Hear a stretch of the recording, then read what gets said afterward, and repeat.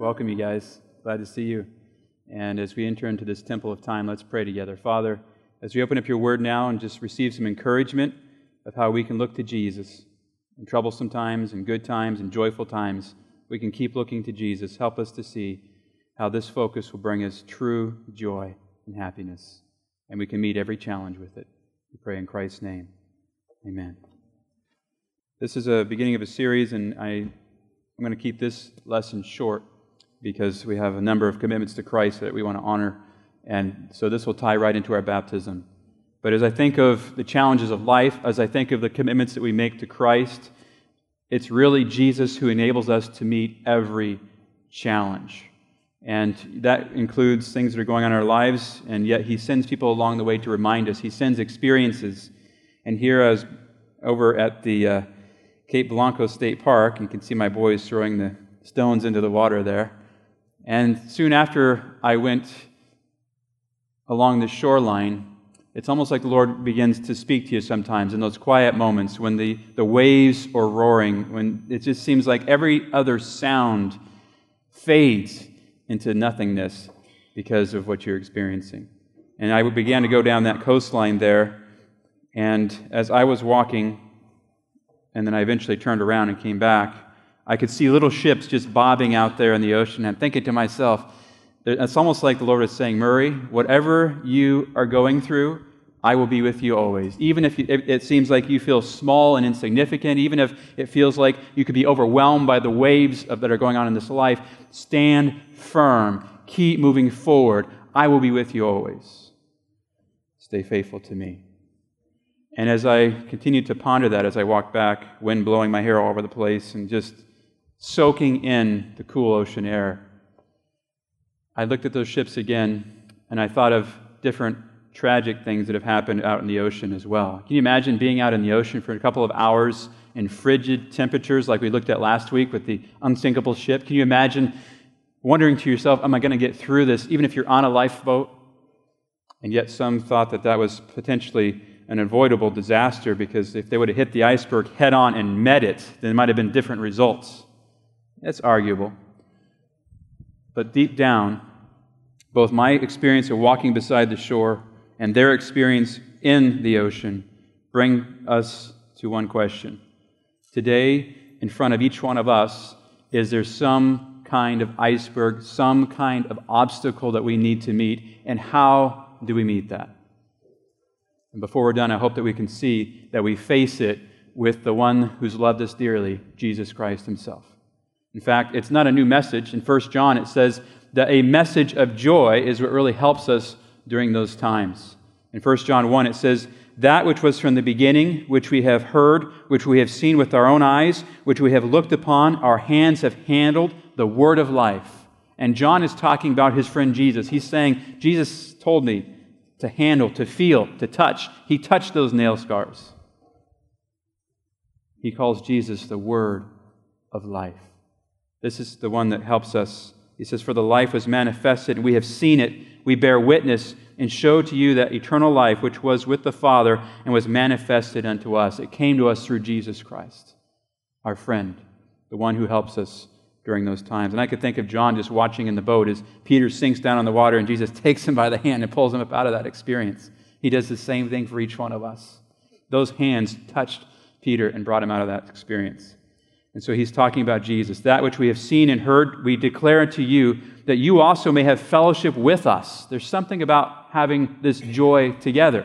Even as I was walking the beaches there on Sabbath afternoon, I thought about you. I thought, yes, I'm here on the shoreline, but yet there's something that pulls me, almost like we find the pull of the waves to hit the shoreline, something that pulls me together with other believers. And that's really what our special focus is about here today. Individuals who are taking a commitment, making a commitment to Jesus Christ, but also they need support, and we need support in this journey, and He sends all of us this common fellowship together, this friendship. And the word for fellowship is koinonia. It's a friendship that's likened to comrades in combat.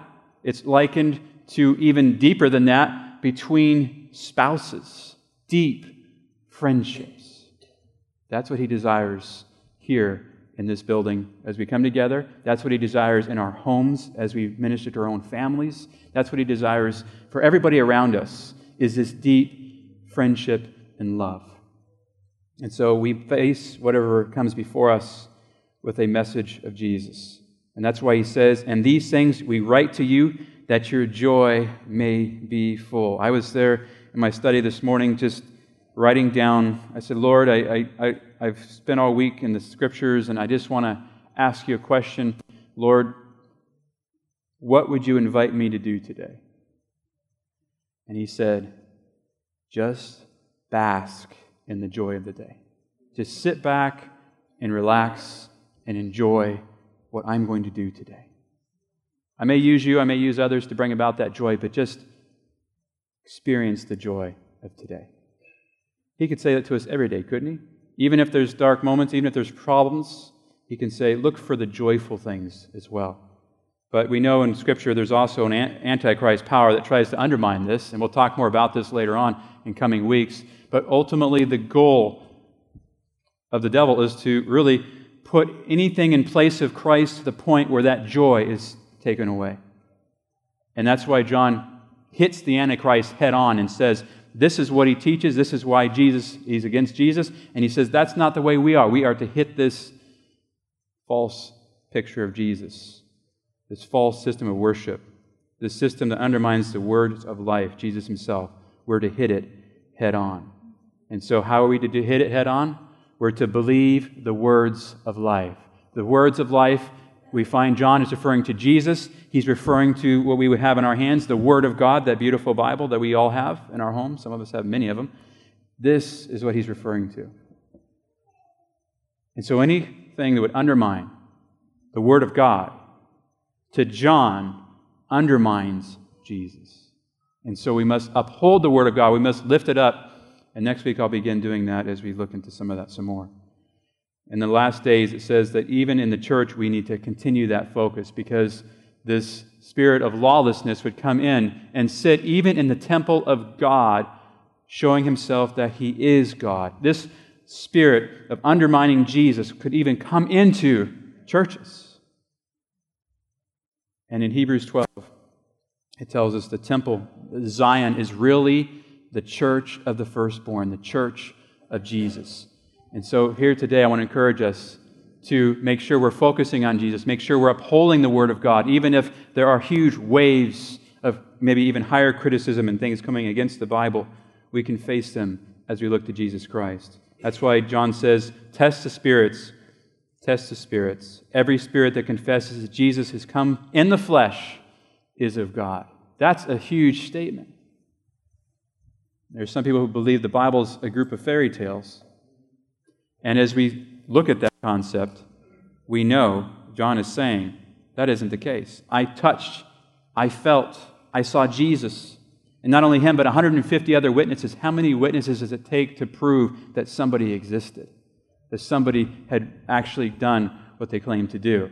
He has over 150, and John is one of them, and says if they don't believe that Jesus Christ has come in the flesh, they're not of God.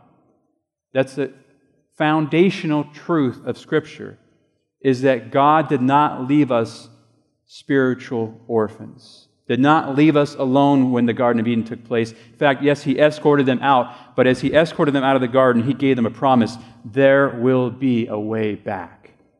And He Himself stationed the flaming angels. And can you imagine, this is eventually, His name is Jesus, standing there watching the couple leave and saying to Himself, I'm going to call them back. I'm going to bring them back no matter what it takes, including coming and being one of them and dying for them.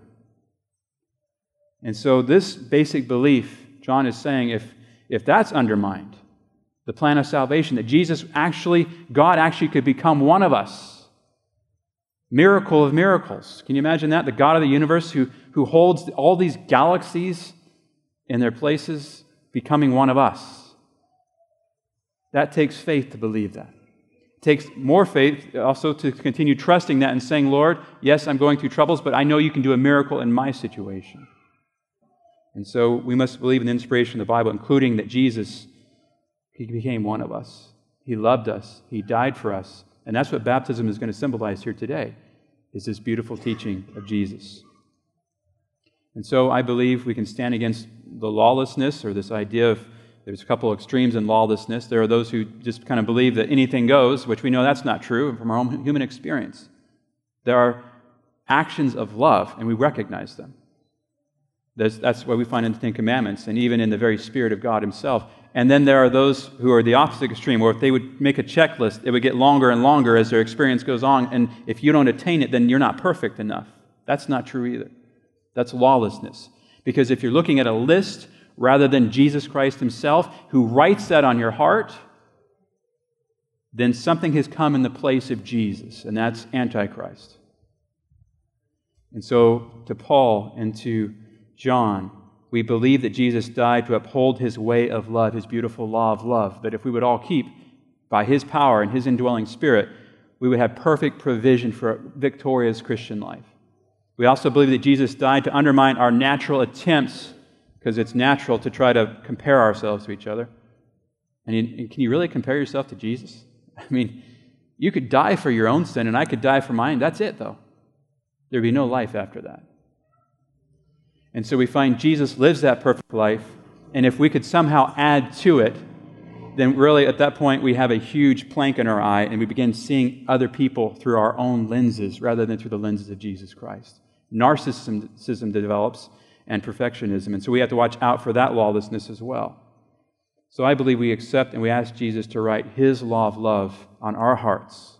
That's why Galatians 2:20 says, I am crucified with Christ, nevertheless I live, yet not I, but Christ liveth in me.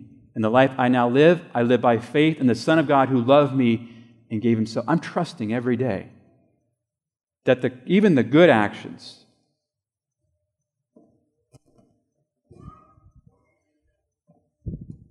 like this, is because Christ prompted those actions through love. And we see that love, and then we respond in turn. I was to the point where I was almost going to tell them, why don't you wait till next week, because I want to focus on the ones who are celebrating today, but I receive this out of love for you, and I give out of love for you. And so that same love, that perfect power comes in us, and it helps us to meet every challenge. Years ago, there was a story of a steamship. This was in 1904. And I put it up on the screen just to read it to you. It says, shortly before I sent out the testimonies regarding the efforts of the enemy to undermine the foundation of our faith, Scripture, Jesus Himself, that message of life and joy, there would be seductive theories that would undermine it. I had read an incident about a ship in a fog meeting an iceberg. Now, this is in 1904. When is the Titanic taking place? 12, right? So this isn't uncommon for that day and age. It happened. And some even got to the point where they made these certain types of advancements on their ships where they could hit an iceberg, and certain size ones they could really hit and destroy. They could go right through it and meet it head on. But she watches in this dream that she has, for several nights I slept but little. I seemed to be bowed down as a cart beneath the sheaves. One night a scene was clearly presented before me. A vessel was upon the waters. In a heavy fog, suddenly the lookout cried, "Iceberg just ahead!" There, towering high above the ship, was a gigantic iceberg, high above the ship. An authoritative voice cried out, "Meet it." That's not what you do with the technology you had at that day to meet a huge iceberg that big, but meet it. Can you imagine being the captain, being told, and you're like, all right. And so you keep reading, and it says, there was not a moment's hesitation. It was a time for instant action. The engineer put on full steam, and the man at the wheel steered the ship straight into the iceberg. Can you imagine having this dream? And that would be amazing. Here you are. And if you were living then that day, you know how crazy that might have actually sounded to you. With a crash, she struck the ice. There was a fearful shock. The iceberg broke into many pieces. So it hits it, boom, slows it down a little bit, and then you start seeing the iceberg in the dream just come apart, falling with a noise like thunder to the deck. The passengers were violently shaken by the force of the collision, but no lives were lost. The vessel was injured, but not beyond repair. She rebounded from the contact, trembling from stem to stern like a living creature, trembling. Then she moved forward on her way. So how do we meet deceptive teachings? How do we meet things that try to take our minds away from Jesus, it's pretty clear. We meet it with Jesus. Every single challenge. And so here we are today. We'll look at the tip of the iceberg next week, and we'll look at one hammer of pantheism, teachings of revelation, how they're undermined. We're going to hammer the ones who are trying to go against different key teachings of the Bible. We're going to hit each one of them, but basically, it's just simple. What, if somebody's introducing something to me, does it have to do with Jesus? And especially for new believers, that's the simplest question to answer. If someone introduces something to you in your new Christian walk, and I'm talking to those who are especially new in their baptismal experience here today, say to yourself, and even if you've been around a long time, what does this have to do with Jesus, my friend? Because if something is undermining Jesus, you know that it goes against your baptismal vows, and you know that it goes against the very symbol of baptism itself. Believe Jesus, trust Jesus. Maybe this story would have been different if they would have hit the iceberg head on. We don't know. We're just told that. But as I go back to the shoreline, there are disasters that we can avoid, and really, it's by trusting Jesus. And so we're going to go to our Bibles in the coming weeks. We're going to keep fulfilling the mission of Christ. But there is an expression that upholds the Bible teachings of Jesus. An expression. Or as some say, you can have a teaching that's here, but once you express it outwardly, it becomes more real to you. It's not something magical in a sense, but it's more of an acted out faith. And today we have individuals who want to say, you know what? I'm trusting Jesus. I want to be part of your fellowship. We want to go steam forward ahead and meet anything that we face together as a loving body of Jesus, as a family of Christ. And that's what baptism symbolizes. That people believe that Jesus died for them after living that perfect life, that He was buried, that He came out of the tomb, and He's coming back to receive us. And so today when you see our loving brothers and sisters going under the water, that's a death to the old way of life. It's saying, I trust Jesus, you died for me. It's coming out in the newness of life, and it's saying, hallelujah, I'm looking forward to your soon return. And it's in us as a church family to surround them and to hug them and to be the ones to encourage them, and they will encourage us and challenge us as well. And so it's a day of joy where we meet the challenges together. And so once you believe in Jesus, you turn and you are baptized. You turn, it means repent, and you keep following Jesus all the days of your life. So I would say to those who are here to be baptized, keep looking to Jesus.